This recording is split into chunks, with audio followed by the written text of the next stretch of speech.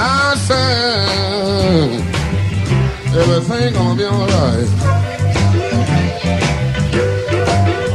I said, everything gonna be alright.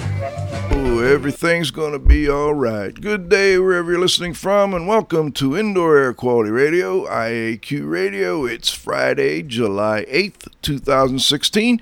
This week is episode 421. My name is Radio Joe Hughes. I'm coming to you live from Studio D in Central City, Pennsylvania. Our engineer is John. You gotta have faith. He's at the controls. And joining me back from Studio C in McKees Rocks is the Z-Man, Cliff Zlotnick. Good afternoon, Joe. Good afternoon, everybody. Good to be here. Good day, Cliff. This week's new IAQA president, Indoor Air Quality Association president, John Lapotaire, and the owner of IAQ Solutions in Orlando, Florida, is our guest. We look forward to a great show. But before we get started, we can't do the show without our sponsors, so let's stop and thank our marquee sponsors. Jon-Don Products, where restoration and abatement contractors shop. Visit them at their website, jondon.com. That's jondon.com. CleanFacts, the number one information source for cleaning and restoration professionals. Check them out at cleanfactswithanx.com. IAQ.net and Healthy Indoors Magazine, a free online digital magazine for industry professionals and consumers. Subscriptions are available at IAQ.net. And Particles Plus. They are engineers and manufacturers of feature-rich particle counters, air quality monitoring instrumentation, and vacuum pump technology. ParticlesPlus.com. Count on us. Please be sure to thank our sponsors for their support of IAQ Radio when you inquire about their services and products. And last but not least, please visit the IAQ Training Institute website for the most current dates for the training you trust at IAQtraining.com. All right, let's turn it over to the Z-Man for today's IAQ Radio trivia question. Thanks, Joe.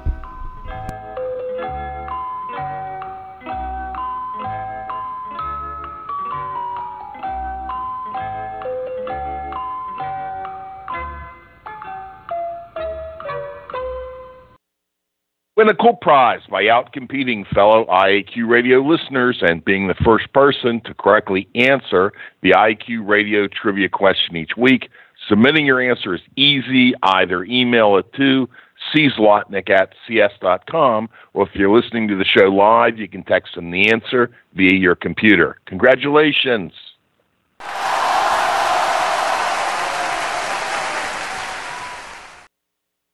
Doug Conan, Aerotech Environmental, Dayton, Ohio, for the first correct answer to last week's IAQ Radio trivia question. The IAQ Radio trivia question for Friday, July 8, 2016, has been sponsored by Ideas, the solution chemistry company, creating unique solutions to odor removal, surface cleaning, and decontamination problems. Now for today's IAQ Radio trivia question. Radon is a dangerous indoor air pollutant that comes from the ground through rocky soil. Studies by the EPA predict 21,000 lung cancer deaths per year caused by radon. Radon is a radioactive gas whose decay particles cling to dust and can mutate lung tissue. The question is, what is the half-life of its most stable proton? Back to you, Joe. All right. Thank you, Cliff. Today's guest is John Lapotaire. John is the owner of Indoor Air Quality Solutions in Orlando, Florida, along with his lovely wife, Lydia. He's also the new Indoor Air Quality Association president, just having taken that role on in June, I guess it would be. John has also been a past guest. He's helped us with several shows, but never as the leader of the IAQA, and looking forward to that. I kind of told him it's a triple thing. You know, we're bringing people on that were past members or past guests to kind of commemorate our upcoming anniversary here. Plus, you know, he's an IAQA president. Plus, he's a speaker at our conference, October 20 to 22. And, you know, I'm looking forward to talking to John a little bit here today. John and his lovely wife Lydia have owned and operated the Orlando, Florida-based Air Quality Solutions, Indoor Air Quality Solutions since 2001. He's a building envelope and indoor environmental consultant who specializes in building product failure investigations, forensic water intrusion investigations, and building envelope failure investigations for commercial and residential structures. John and his wife Lydia also provide indoor environmental assessments and mold and odor investigations. He's presented at numerous professional organizations on spray polyurethane foam, building envelope failures, indoor environmental assessments, green buildings and IAQ, and much more. He's also volunteered with numerous industry committees for the American Industrial Hygiene Association, National Association of Home Builders, U.S. Green Building Council, American Council for Accredited Certification, and the National Air Duct Cleaners Association. We got a little music for John. Big John. Big John. Big Bad John. Big Bad John. I like that one. Good one, Cliff. John, do we have you? You got me. And you are a big man, John. Great to have you. Great to have you, John. So, was I correct? Was it June you became president of IAQA? Yeah, the end of June, 1st of July.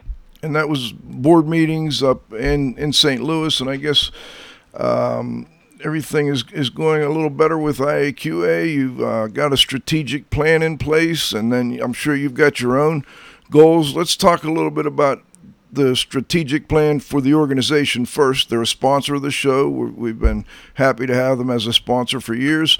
Where are they headed? Well, we've got a great strategic plan. We've made some changes in the way that we do things. We've had the merger with ASHRAE. But let me just start by reading the IAQA mission. The IAQA is dedicated to bringing practitioners together to prevent and solve indoor environmental problems for the benefit of customers and the public. The unique thing about the Indoor Air Quality Association is that we bring all practitioners together. We have indoor environmental assessors, mold inspectors, home inspectors, laboratories, PhDs, building sciences, engineers, architects, home builders. They all come together through the Indoor Air Quality Association to get relevant industry information.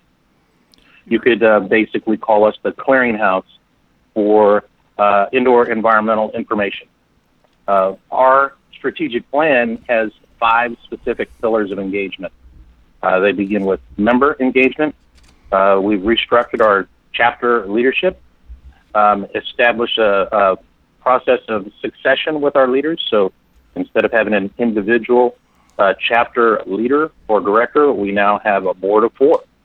They have the option of having a board of 5 with an ASHRAE liaison, but primarily the structure is a board of 4. And that provides each chapter a leadership succession, which will help ensure the success of that chapter should the active director move on or retire. We have a succession to keep it live. Communication and connection is the second pillar of engagement. Soon we'll have our own publication again that'll help us both communicate and connect as we generate advertising opportunities for our members. It's important for us to not just get information for them, but for them to have a platform to provide information to other members. Is that going to be print, John?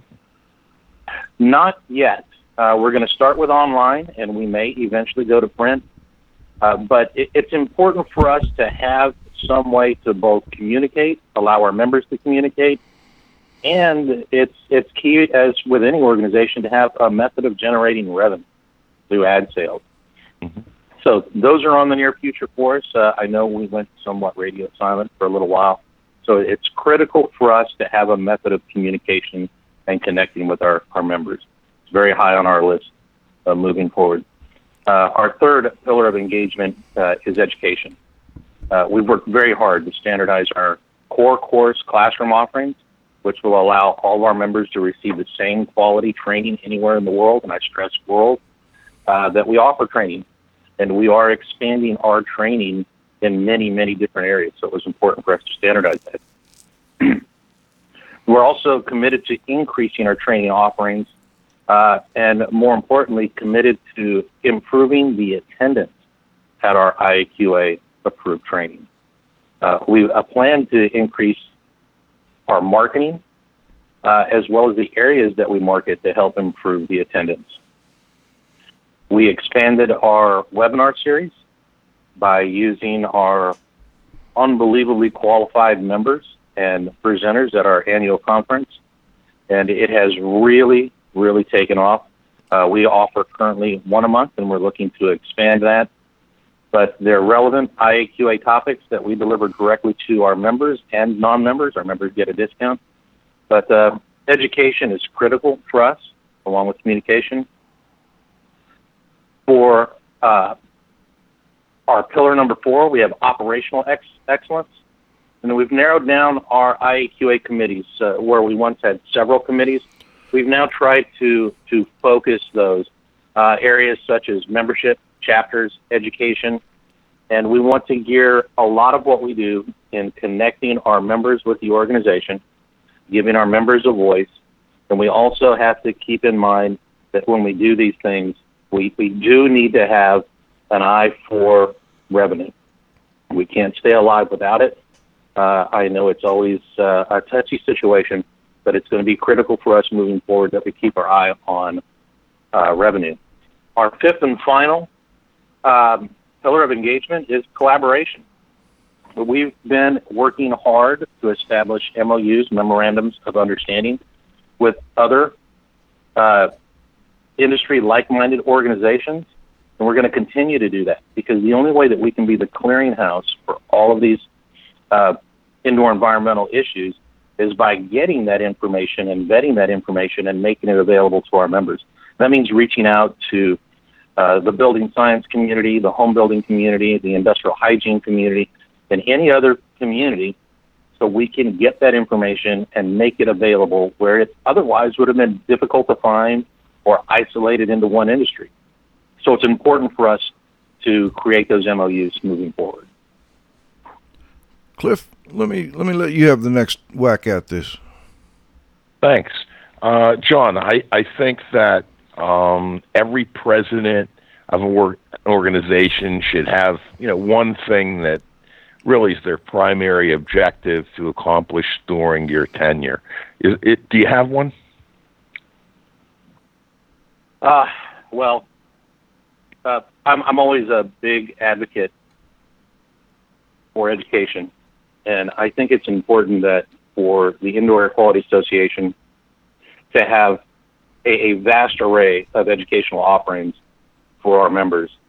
We have core courses, we have Indoor Air Quality University, we have our conferences, and we have our webinars.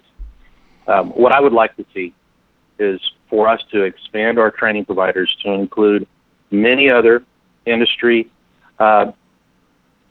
issues such as radon, asbestos, lead, just to name a few. OSHA, we can offer that training. We can offer our members vetted, valued, qualified education providers that offer these courses.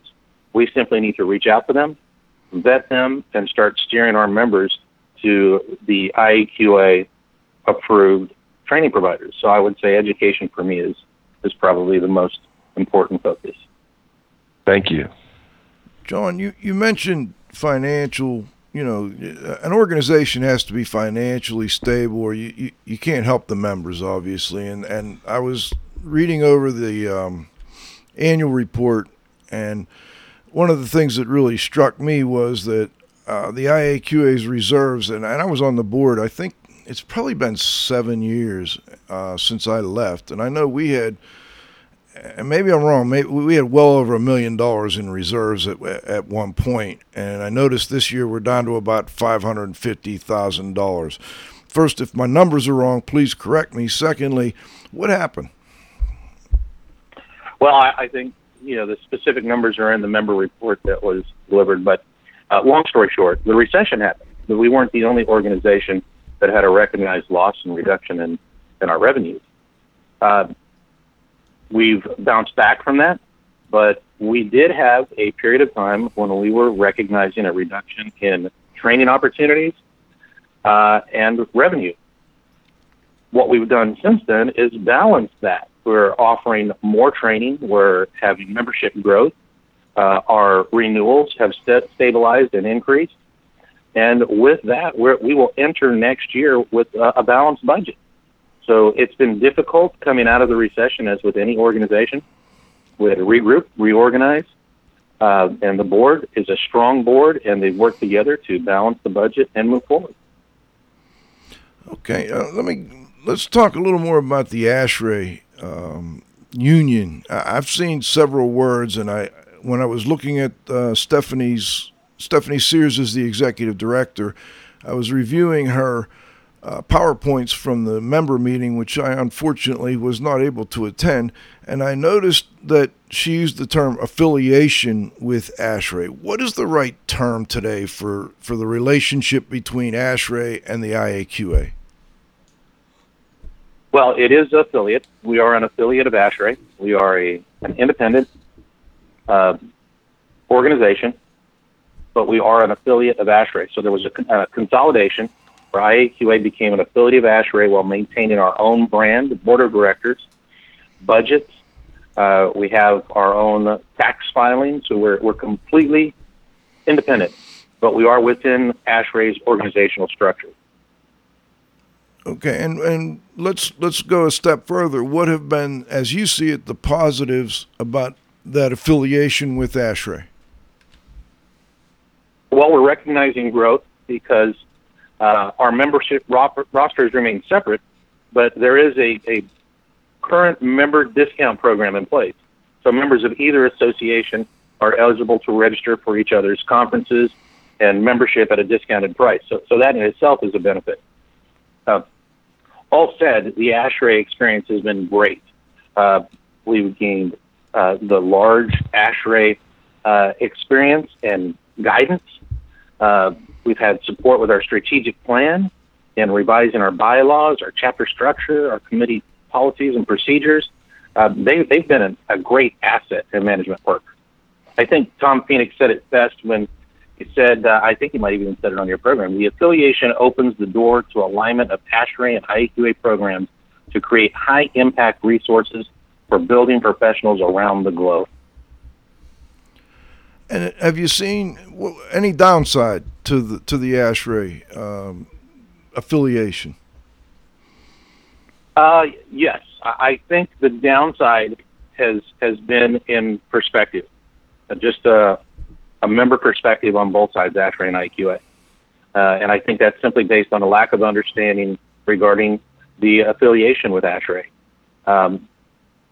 Many thought that ASHRAE was going to swallow us up. They didn't understand that we were a independent organization.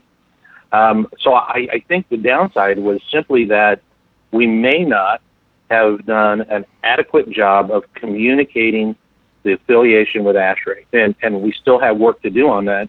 But part of that goes back to we kind of lost our voice with our publication, and it made it a little more difficult to explain the process. So moving forward, we're doing everything we can with the chapter structure, the potential with the ASHRAE affiliate, to make sure that each chapter in each area makes the membership aware of the affiliation and that we can work together and collaborate on programs, but we're both independent of each other. How does that relationship work now? I've heard, members and even some board members say, we gave away too much to ASHRAE, too much control of the organization, etc. I mean, how does that work? What are your thoughts on that? Well, again, it's a perception, lack of understanding, probably from, again, the communication regarding the affiliation. My answer would be that the transition team did a great job putting two great organizations together. As a member of IAQA, member of the board, I support the affiliation decision and the work of the transition team. I think it's going to make IAQA a better organization, and moving forward, we're only going to get better as we start integrating the IAQA membership with the ASHRAE membership and the ASHRAE committees. So I see it as nothing but beneficial to both organizations, and the misunderstanding of members would simply be failure on our part to communicate effectively. It's a lot of people, and it's a lot to communicate. but we definitely need to communicate that going forward. But the transition team did an outstanding job. And, one other thing, and I really, first I want to emphasize that I appreciate your willingness to answer tough questions. IAQA is a sponsor of IAQ Radio, but we're also journalists, and we like to make sure that, we're asking the tough questions, and I appreciate you coming on. You're just new as president, and appreciate you being so open with us and not nixing any of these questions or avoiding them. And that, I think that will help build a better relationship with the membership as time goes on. One of the other complaints or concerns, I don't even say complaints, is that IAQA can't sell booths at the conference anymore, that because of the affiliation with ASHRAE and the AHR, and AHR has pretty tough contract requirements, and that we can't, sell our own booths. And as I recall, that was a big part of our income. And it seems like that could be something that would be difficult to work around in the future. Any thoughts on that? Well, we didn't lose our ability to sell booths. We had a recognized reduction in our booth space. That comes in part with the affiliation and our first year of the affiliation. AHR is planned years in advance, and we have to integrate with that. So the first year we had a reduced space. The second year we're going to have larger. The third year we're going to have larger space.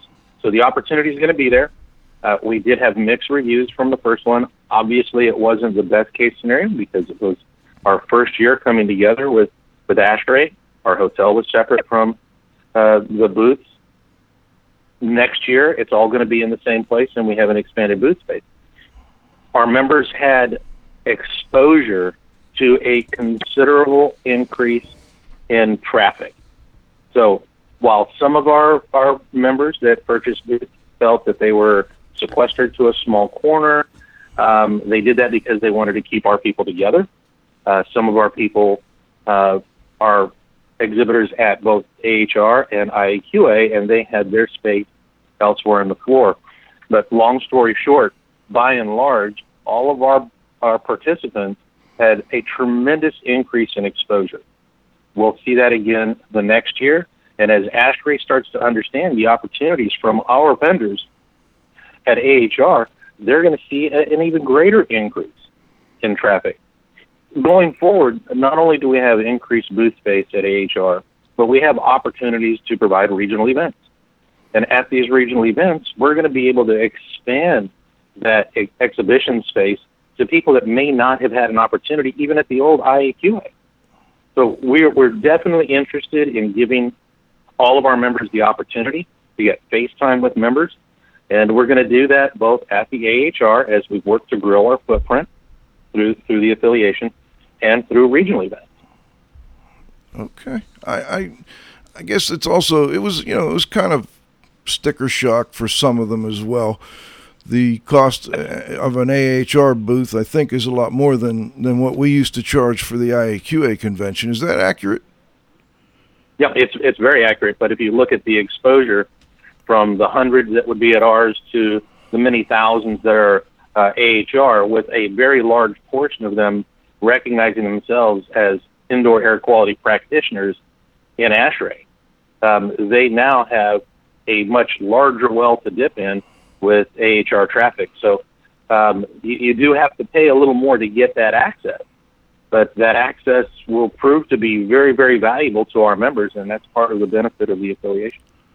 You mentioned that a significant portion of ASHRAE members, I don't recall the exact wording, but that they're somehow involved with indoor air quality. Do you know a number on that? I mean, how many of them consider themselves to be involved with indoor air quality related work?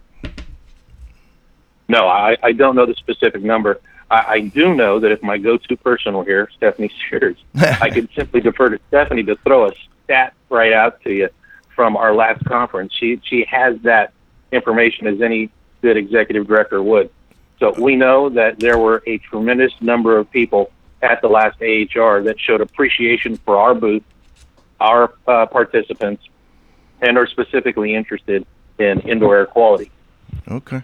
Maybe we can get that from Steph for Cliff's blog here. Cliff, anything on IAQA before we move on? Nope, not at all. Okay. John, before I move on to the next topic, is there anything else that you would like to add with respect to the IAQA? If you're not a member, become a member. We're dedicated to providing cutting-edge indoor environmental information and training to all of our members. So if you're not a member, become a member. Yeah, and I took advantage of the discount in the ASHRAE membership too, as an IAQA member. That was something that was positive from my perspective, that's for sure. And they've got a nice program, ASHRAE. But anyway, let's move on to another topic that I know both of us are interested in. You being in Orlando, Florida, I do training around the country, not Florida anymore, unfortunately. Florida passed a mold regulation.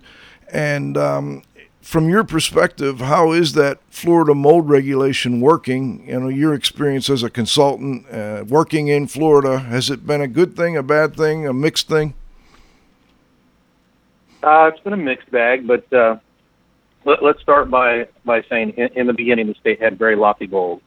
They wanted to raise the bar.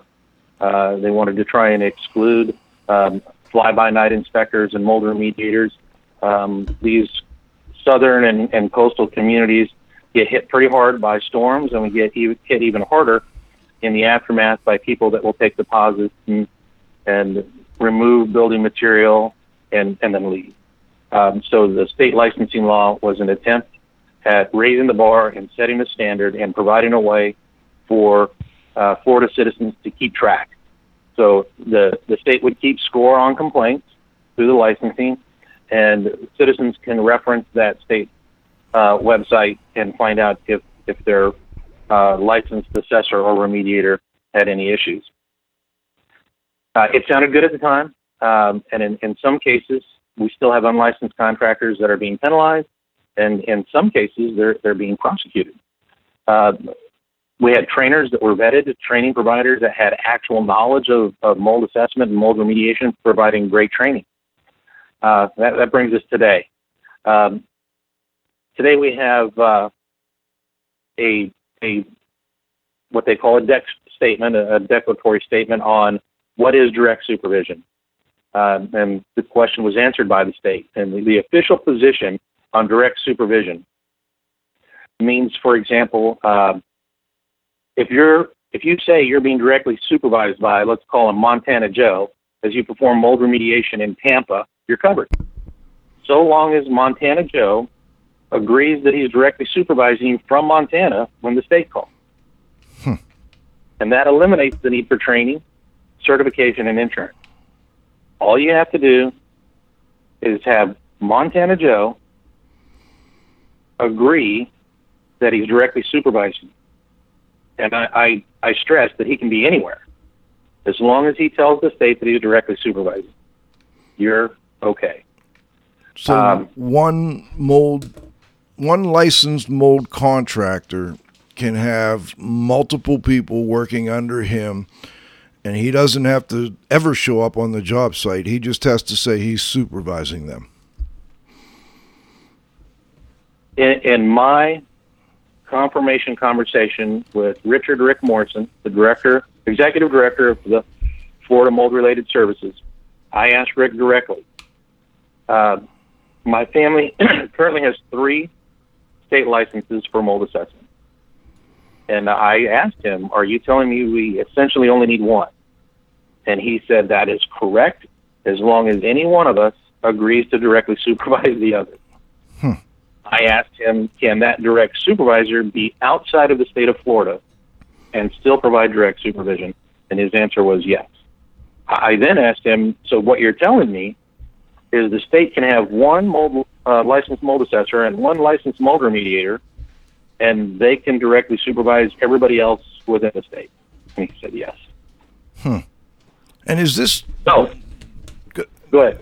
Is this because of a like a glitch in the regulatory language, or I mean, it doesn't sound like something they intended. Why do you think this has happened? If you can answer, I don't know. I mean, that's a tough question. Well, it's it's really not that hard for us to find the inevitable loophole. And laws are very difficult, just like tax laws. These guys are going to find a loophole. They're going to find a method to not need to pay the licensing fee, get the training, get the insurance for whatever reason. There will always be loopholes. So the statement in the statute that is the loophole is in the mold assessor definition. It reads as follows. A mold assessor means any person who performs or directly supervises a mold assessment. That one little statement nullified our law, in my opinion. So the loophole is the directly supervised statement. And they have the same statement for contractors. No. Oh. And therein lies the problem. The mold remediation definition, the mold remediator definition, does not contain that directly supervised. However, the state is unilaterally allowing the statement to include both mold assessors and mold remediators. So, in a sense, there's two loopholes. One allowed by the state and one created by the state in the directly supervised. So initially, early on, in the early years, directly supervised meant on-site supervision. And we fought to have on-site added to the language, and of course, it never made it. Let me also say that I don't think this kills the licensing law for any of us for any reason. It creates a loophole for people that are always going to look for a loophole. Now, obviously, the three licensed individuals in my family, we're not going to give up our license. We're going to maintain our continuing education. We're going to use our license as state-vetted professionals. We have insurance, we have training, we have continuing education, we have experience, and we have background checks. If you're going to hire someone in any state with a licensing law, the state license shows those things. Background check, education, continuing education for relicensing, and insurance. So you've met the minimum standard. That's a good thing. So if nothing else, our state licensing law has provided the consumer with at least the information to look for the license. And you need to verify that license at the Florida DBVR so you can make sure that that license number belongs to that individual. Because the other issue that we have in the state is that people are printing business cards with other people's license number on it. You cannot do that unless you're the license holder. You can be directly supervised by someone else and put on your card directly supervised by license, 800, but you can't say I'm license 800. Okay. So consumers need to be a little bit diligent with that. That's tough for a consumer to understand, but let's break on that. And we're going to stop for our halftime, thank our sponsors. We'll be back for the second half of our interview with John Lapotere.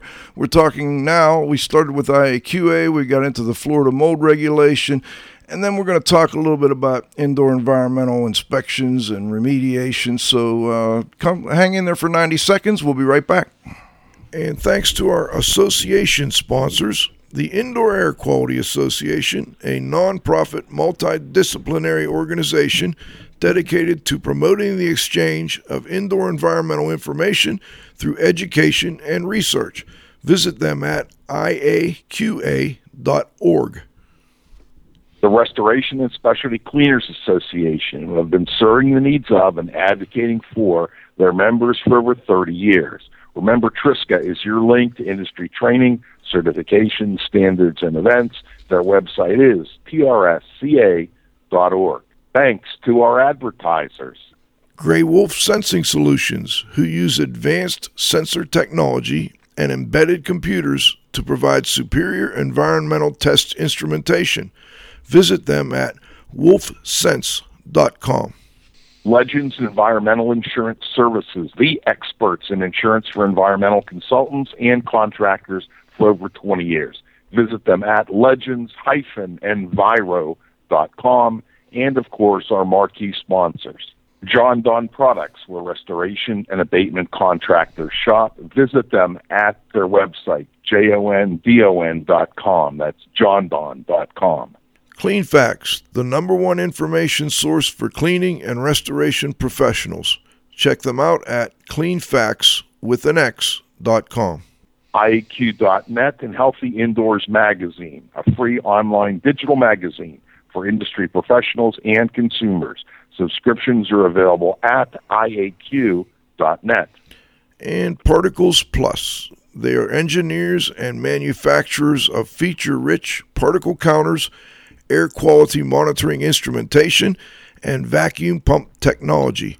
ParticlesPlus.com. Count on us. Please be sure to thank our sponsors for their support of IAQ Radio when you inquire about their services and products. Okay, we're back for the second half of our interview with John Lapotaire. Cliff, take it away. Thanks, Joe.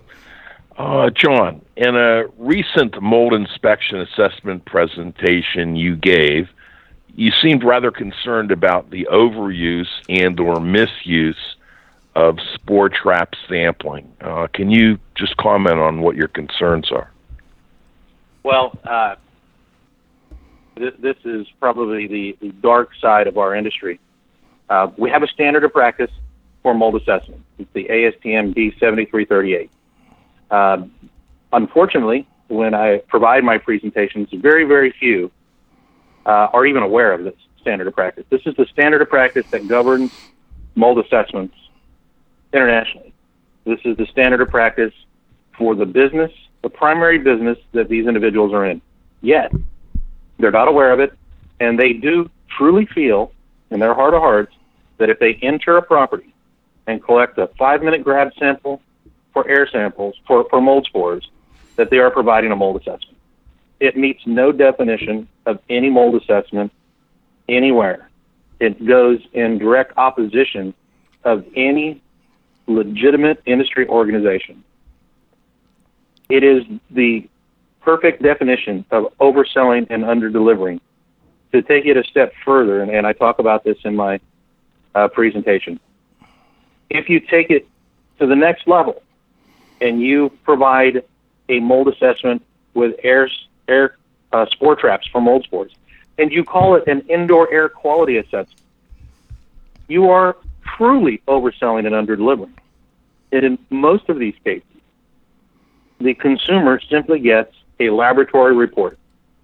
They get no summary of findings. They typically don't get so much as a photo.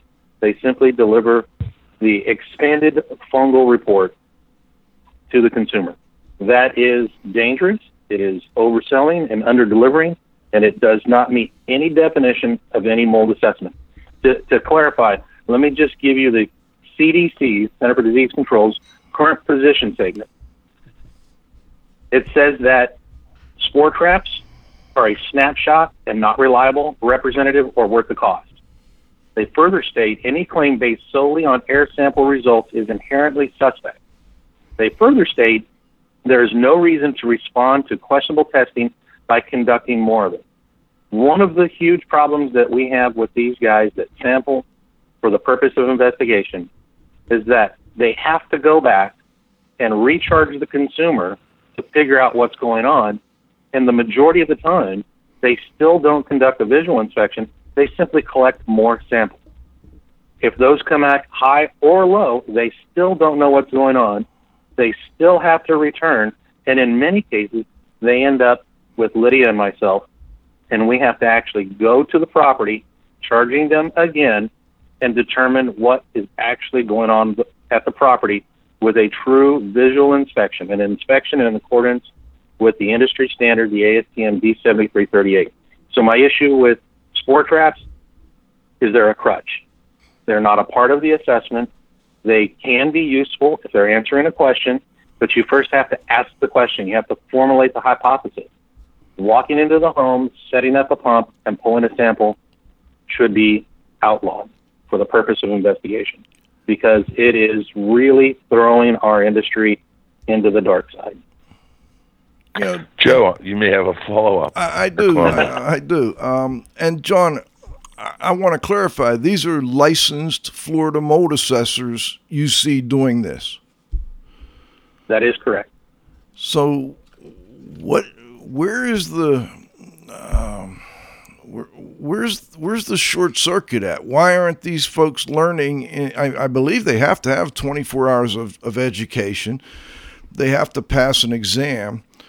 During that education and exam process, are they just not learning this, or are they just ignoring it once they get out in the field?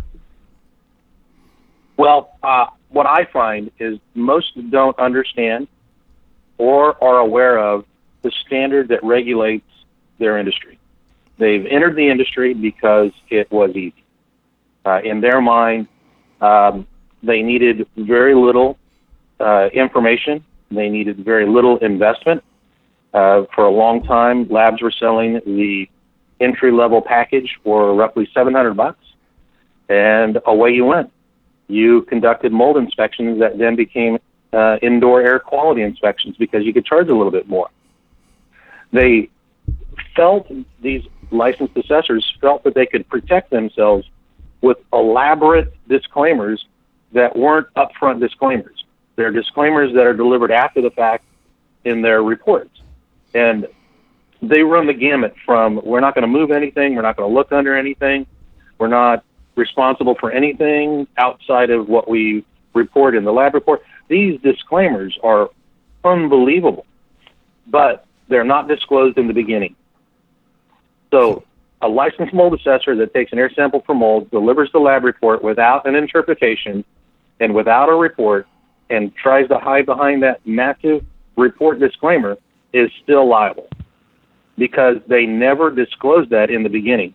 Now, the industry that has that disclosure in the beginning are the home inspectors, where they can exclude themselves from the liability of not finding anything because they get that contract signed in the beginning.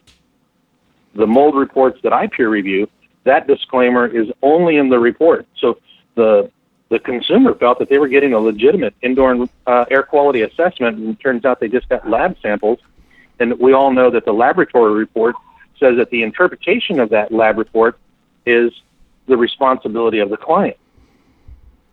Some of these licensed mold assessors that are doing this believe that the client is the consumer. The consumer is not the lab's client. The guy that collected the sample is. But on the training side, I would have to say that some of the best trainers in Florida aren't training in Florida anymore, and we've been replaced by state-approved trainers that are literally training that sampling for the purpose of an investigation is legitimate. It's unfortunate. I think that's part of the problem with the licensing program there. I mean, you know, and again, we're combining two topics, the licensing program and indoor environmental inspection, mold inspection, whatever you want to call it. Now, I think I've heard this complaint from just about every indoor environmental professional I know out there, and contractors, because the contractors get pretty upset when a client, you know, calls them and says, I need you to come and fix my mold problem, and they hand them a report. There's just a lab report, and there's no, you know, cause and origin for them to look at. So how do we fix this? I mean, well, let me go back. I used to see this more with, and I'm not calling out home inspectors because I think they do great things and they're good people, and some of them have gone on to be some of the best indoor air quality people I know. But it seems like some groups prey on them and try and get them to add this as an add-on service. Is that what you're seeing? Well, let me start by saying that a home inspector will typically have a greater knowledge of a building than many entry-level mold inspectors. Agreed. You can take that to the next level. So a builder or a contractor would have maybe the next level, but a lot of contractors and home builders become home inspectors. So you got to give it to the home inspector for knowing what's going on in a home beyond that which some of these new mold assessors have. Agreed. So I think they're getting thrown into the deep end, but the problem with the home inspection industry is that the add-on mold spore trap provides no legitimate service to anyone. And that's what they need to understand. If you're going to provide a mold assessment, then you need to do it in accordance with the standard of practice. You can't just take an air sample for mold spores, then call it an air quality sample, and hand the homeowner a lab report. That is where the home inspectors fall prey to bad workmanship. That's where they get their complaints. They use their disclaimer to get out of it. and they refer them to someone they literally have sent me reports saying, we recommend that you talk to a qualified professional. What did they just pay for? What did the consumer just pay for? So that's where these mold inspectors and let's just call them samplers. That's where the samplers fall prey. The minute they recommend that the client of theirs contact a qualified professional, they're labeling themselves as unqualified. And when it comes to a court of law, that's just low-hanging fruit. Now, let me go back a step. You have done many spore traps, I assume, in your career, and at times I'm sure have found them helpful. Is that accurate? No. No? Okay. You've not done many, or you've never found, or you didn't find them helpful? Both. And I'll tell you how I came to this conclusion. So, okay. Early on, I was a home builder that left home building and went to the restoration industry. And I was evaluating the extended damage and large losses. And then I went back to being a home builder. But I did learn the value of IICRC training and the value of that training for my warranty department when I was building homes for national production builders. I also knew that there was a new phenomena hitting the industry via mold inspectors and home inspectors, which was the spore trap sample in the homes that I was building prior to occupancy. They would take a look at the house.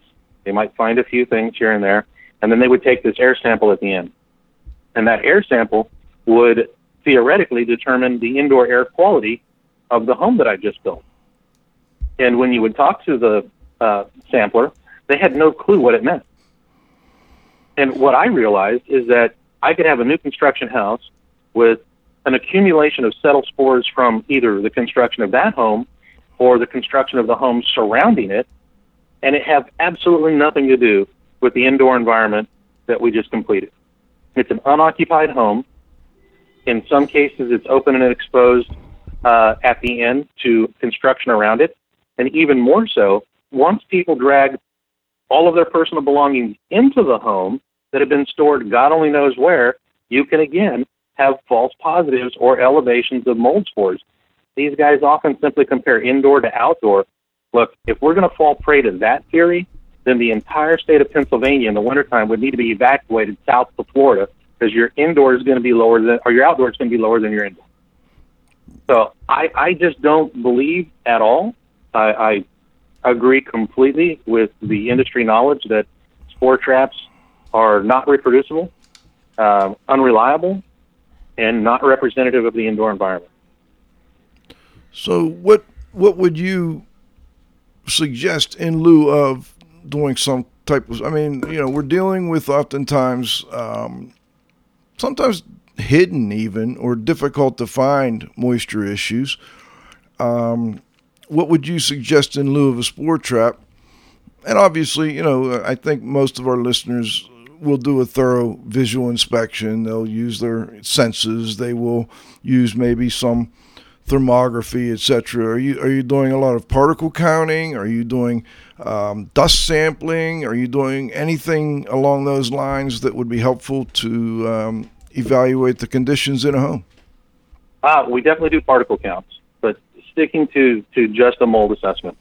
I'm often asked when I give my presentation on the 7338, what about hidden mold?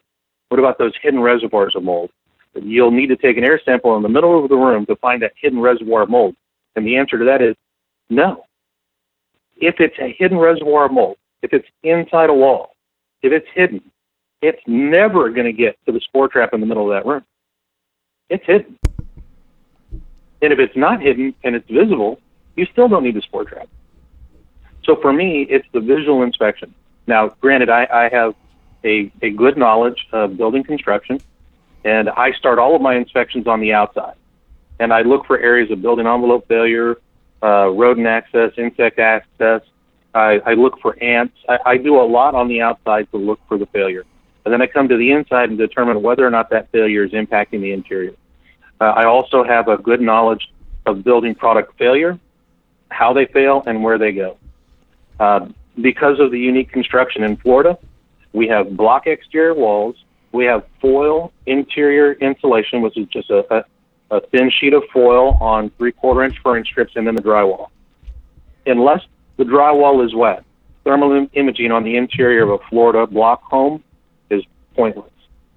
The majority of the water that's coming in from a window or a building envelope failure is going to be behind the foil, behind the foil insulation, and it will never show up on the drywall. So it's often missed. So surface moisture measurements, thermal imaging, probing the drywall won't find it. But if you pull the carpet back, you'll see water-stained tack strip. So you've got to pull carpet. You've got to look. You've got to move things. Look for the expansion and contraction in the baseboards. That's how we conduct an inspection. We literally look below every window in the house, every plumbing wet wall in the house, every suspect or potential roofing transition in the house. We look, and we find what would never be found with sampling, the sampling approach. The presentation that I sent you, every case study that you see in that presentation was a job that we went to after the home was sampled by someone else and declared to either not have a mold problem or have a mold problem that turned out to be a false positive, all via sampling. Cliff, let me turn it over to you for a second. I tend to agree with him. I think that, the sampling, because it's not reproducible, and I just don't understand how it got as far as it got, Joe. I mean, in terms of the industry and, its penetration within it. And, you had people like, Phil Morey, and I mean, it was just unbelievable the number of samples that those guys would take in buildings and then make interpretations, and I don't know. Let me elaborate a little bit on the uselessness of spore traps, in my opinion, for investigation, because people often say, well, isn't it important for you to know what kind of mold there is so you can determine where it's coming from? So let's just look at that. So some of the most common molds are going to be Aspergillus, Penicillium, Cladosporium. So Penicillium contains 223 species, Aspergillus 185. There's over 500 Cladosporium species. It's, well over 900 species that could originate from individual, separate, distinct areas of growth. Or they could just be the accumulation of mold that's commonly occurring from virtually anywhere. The point being, the genus identification, the aha moment of Aspen or Clado doesn't mean that you found anything, because you would then have to speciate. So you'd have to find out which one of the 900 species were there, and then find the actual point of growth and find out if that's the same species. But even then, it's not conclusive, because that species could have been from somewhere else and settled out in the house.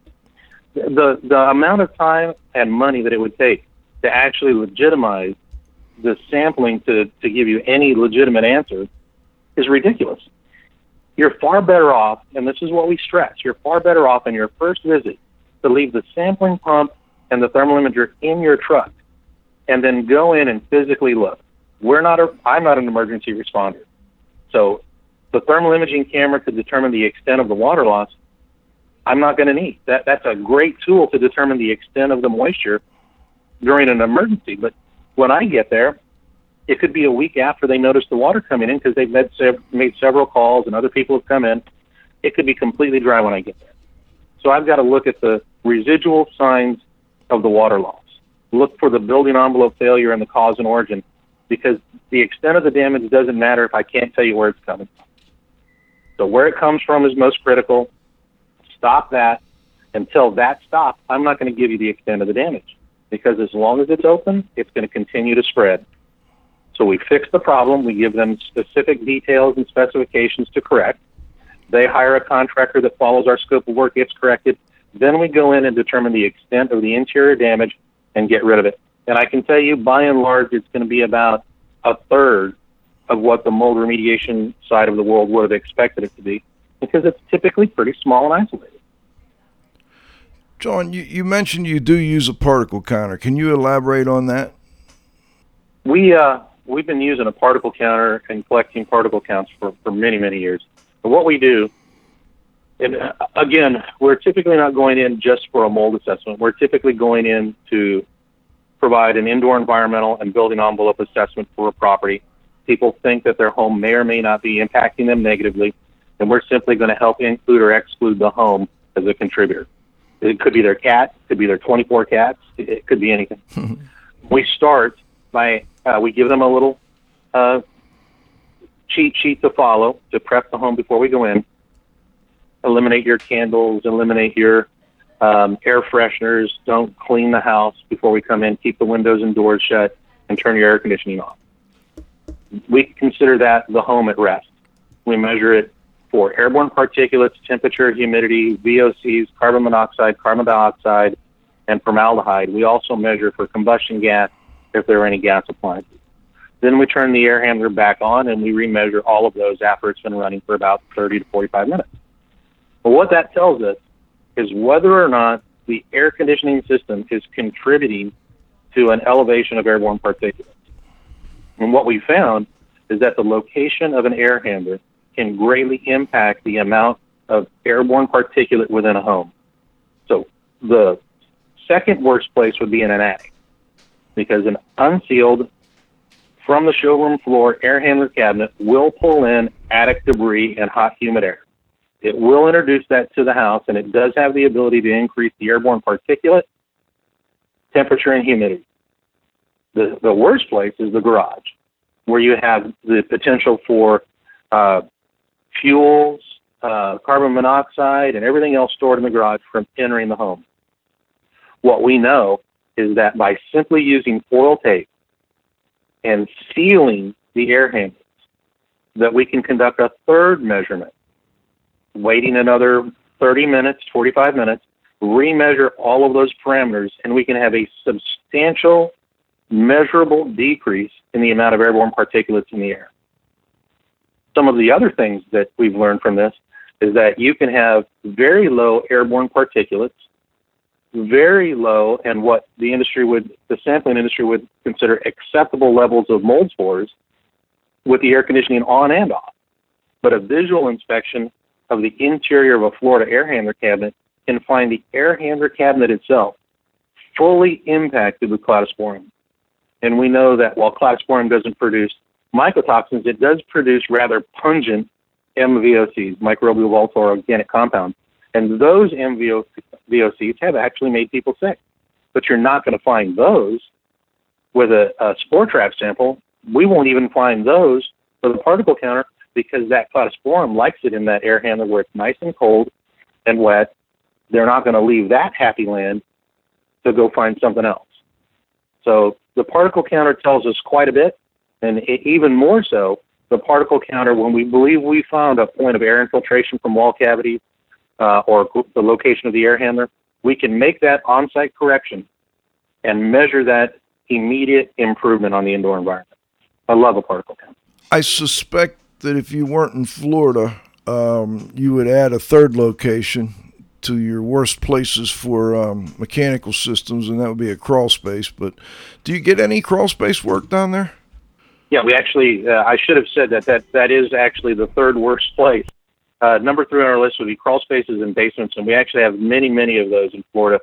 Most people don't realize how many basements we have and how many crawl spaces, and they don't realize that the basements in Florida in very early homes were all the location of the fuel oil heat. And the air handler simply, in many cases, replaces the fuel oil heat with forced air, and we oftentimes use the same duct system. So, yes, basement and crawl space air handlers are very, very bad, and when they condense, they tend to support rodent activity much more than the attics, but the attics, their condensation, the excessive condensation because of the temperature differential, definitely support a haven for rodent activity. I just realized we're really getting low on time. Cliff, I've got 2 more questions I'd really like to get to if John can stick around. Yeah, go ahead. Do you have one? Go ahead. Okay. The first one, John, is let's stay with the remediation side of things first and investigation. What is a proper post-remediation verification? Let's say you've got a mold project. And the follow-up to that, I'll give it to you now, is why can't the industry agree on what is a proper post-remediation verification? Well, I think, my opinion is that, ASTM is currently working on that. and it's a very tough committee. And I think that there are a lot of different ways to look at post-remediation verification. I set my own standards, and they have changed throughout the years. If I were to give numerical standards, and I do on some projects, in the raw count for airborne mold spores, I want single digits. And if asked if I get 1 or 2 stacky, will I make them reclean it? No, absolutely not. And the reason for that is because I know in taking random samples for mold spores that the minute the reconstruction begins and drywall is reintroduced to that uber unmaintainable clean area, I'm going to have even more stacky than those 2 that I successfully removed in the spore trap. So when people say, what about that one spore? I got it. It's in the spore trap. It's gone. We're good. More is coming with the drywall. Now, you are using spore traps on your PRV or just some PRVs? Most PRVs, we use the particle counter to determine low levels of airborne particulates and a clean, dust-free environment, and the successful removal of the identified mold-damaged building material. Okay. My protocols state that I will corroborate my opinion that the contained environment will have no negative impact on the uncontained environment when the containment barriers are removed. And I use the air sample to corroborate that. It's not the end-all, be-all, and NIOSH simply states that it should not be used for that. So we don't hang our hat on that. We don't give numerical standards. We simply say clean, dust-free, visible damaged area successfully removed, and that the contained area will not have a negative impact on the uncontained, and that the spore trap was collected to corroborate my opinion of clean. And I guess most importantly, the moisture issue was fixed as well. Absolutely. And we typically do that ahead of time. Although when we come in to give a peer review or a second opinion, we often find that mold remediation was conducted without a cause and origin identified, and obviously the source never corrected. So that's just resetting the clock for a second coming of mold remediation. Final question, John. Other than if there's anything you'd like to add, of course, we'd like to have you do that. What is an up-and-coming indoor environmental quality issue our listeners should learn more about? That's great. I love this question. So, and this is going to be from what I typically say when I write anything, from the cheat sheets. Obviously, number one on the list is the ASTM D7338. This industry needs to really get that standard out. We need to stress it, we need to emphasize it, and more people need to use it. The next would be outdoor air supply, and we'll just call it the ventilation rate cat fight. But I don't have a dog in this cat fight. I'm not going to try and argue with the PhDs one way or the other. What I will say is that as an indoor environmental consultant, I'm extremely happy that the ventilation rate is being discussed. My take on the ventilation rate is that it needs to be adjusted on the building based on the building's occupancy. That's as far as I'm going to go, but I will tell you, outdoor air supply as it's being installed in homes and buildings needs to be on everybody's radar. We find it unfiltered, wide open, without dampers. Outdoor air supply needs to be on every indoor environmental and mold assessor's radar. Next would be tightly sealed homes and their impact on indoor air quality. Again, tied to the ventilation. Won't beat that. And then my final thought, which is probably going to get everybody throwing rocks at me, is green building and the myths involved in product VOC labeling. We carry a handheld PID, and we measure the VOC off-gassing of building products. We always say we're kind of the hammer meets the nail kind of guys. If you say it's no VOC, just crack the lid. We'll confirm or deny. We're okay with that. But I still think that no or low VOC building products benefit the applicator and installer and not the end user. But again, those are some of the areas that I think people should look at more when it comes to the indoor environment. Well, that's much appreciated, John. We certainly appreciate you joining us, and well, before we do sign off, is there anything you'd like to add? Anything we missed that you'd like to add, or just anything in general that you think might help listeners? The only thing that I would like to add is, if you're not a member of the Indoor Air Quality Association, please become a member. We value you, and we want to offer you benefits and help you become successful. Well, that's much appreciated, John, and I'm looking forward to your time as president here. I look forward to having you back again, and we'll see you in October. And you're not alone on some of your opinions, and I'm sure, especially the low VOC thing. We had Dr. Siegel on, Jeff Siegel. I think he agrees wholeheartedly on that. And then as far as the sport trap and the utility of sport traps, I think we're going to probably get some feedback on that. And certainly we're willing to present anyone that wants to present the other side. We're certainly willing to do that as well. And then I know we'll be talking about that topic a lot in October, October 20 to 22. John will be one of the speakers at our conference up here at Seven Springs. So we'll be continuing the conversation, and in fact, we'll be doing some live research there as well. We do that every year, and look forward to having as many listeners as possible join us for that. Cliff, anything you'd like to add before we sign off? Well, I'm glad it was a great show today. All right. Well, John. My hand's tired. A lot of notes. Going to be a long blog. He talks fast. He may live in Florida, but he talks like he's from New York. Oklahoma, believe it or not. Hard to believe, but he's an Okie, aren't you? I am from a very small town in Oklahoma called Ringwood, Oklahoma. Graduating class of 16 others and myself. Nice. Very small town. I thought my boys were small. They had like 40. John, thanks for joining us. We really appreciate you coming on and being a great sport and answering any question we were willing to throw at you. So we appreciate it. I loved it. I can't thank you guys enough. It's always an honor to be on your show. Thank you for the opportunity. All right. Okay. This is Joe Hughes saying thanks to our guest, John Lapotere, my co-host, the Z-Man, Cliff Zlotnick, another good one in the archives, Cliff. John, you got to have faith at the controls. Most importantly, our growing group of loyal listeners. Next Friday, we're going to have another flashback. Those have gone really well, by the way. The one with Janet Stout was exceptional. And then 2 weeks from today, we'll have Dr. Mark Hernandez on. And we've got a great lineup coming here for the summer. Even though things slow down elsewhere, we'll keep on plugging ahead and revving things up as much as possible. So come back next Friday at noon for the next broadcast of IAQ Radio.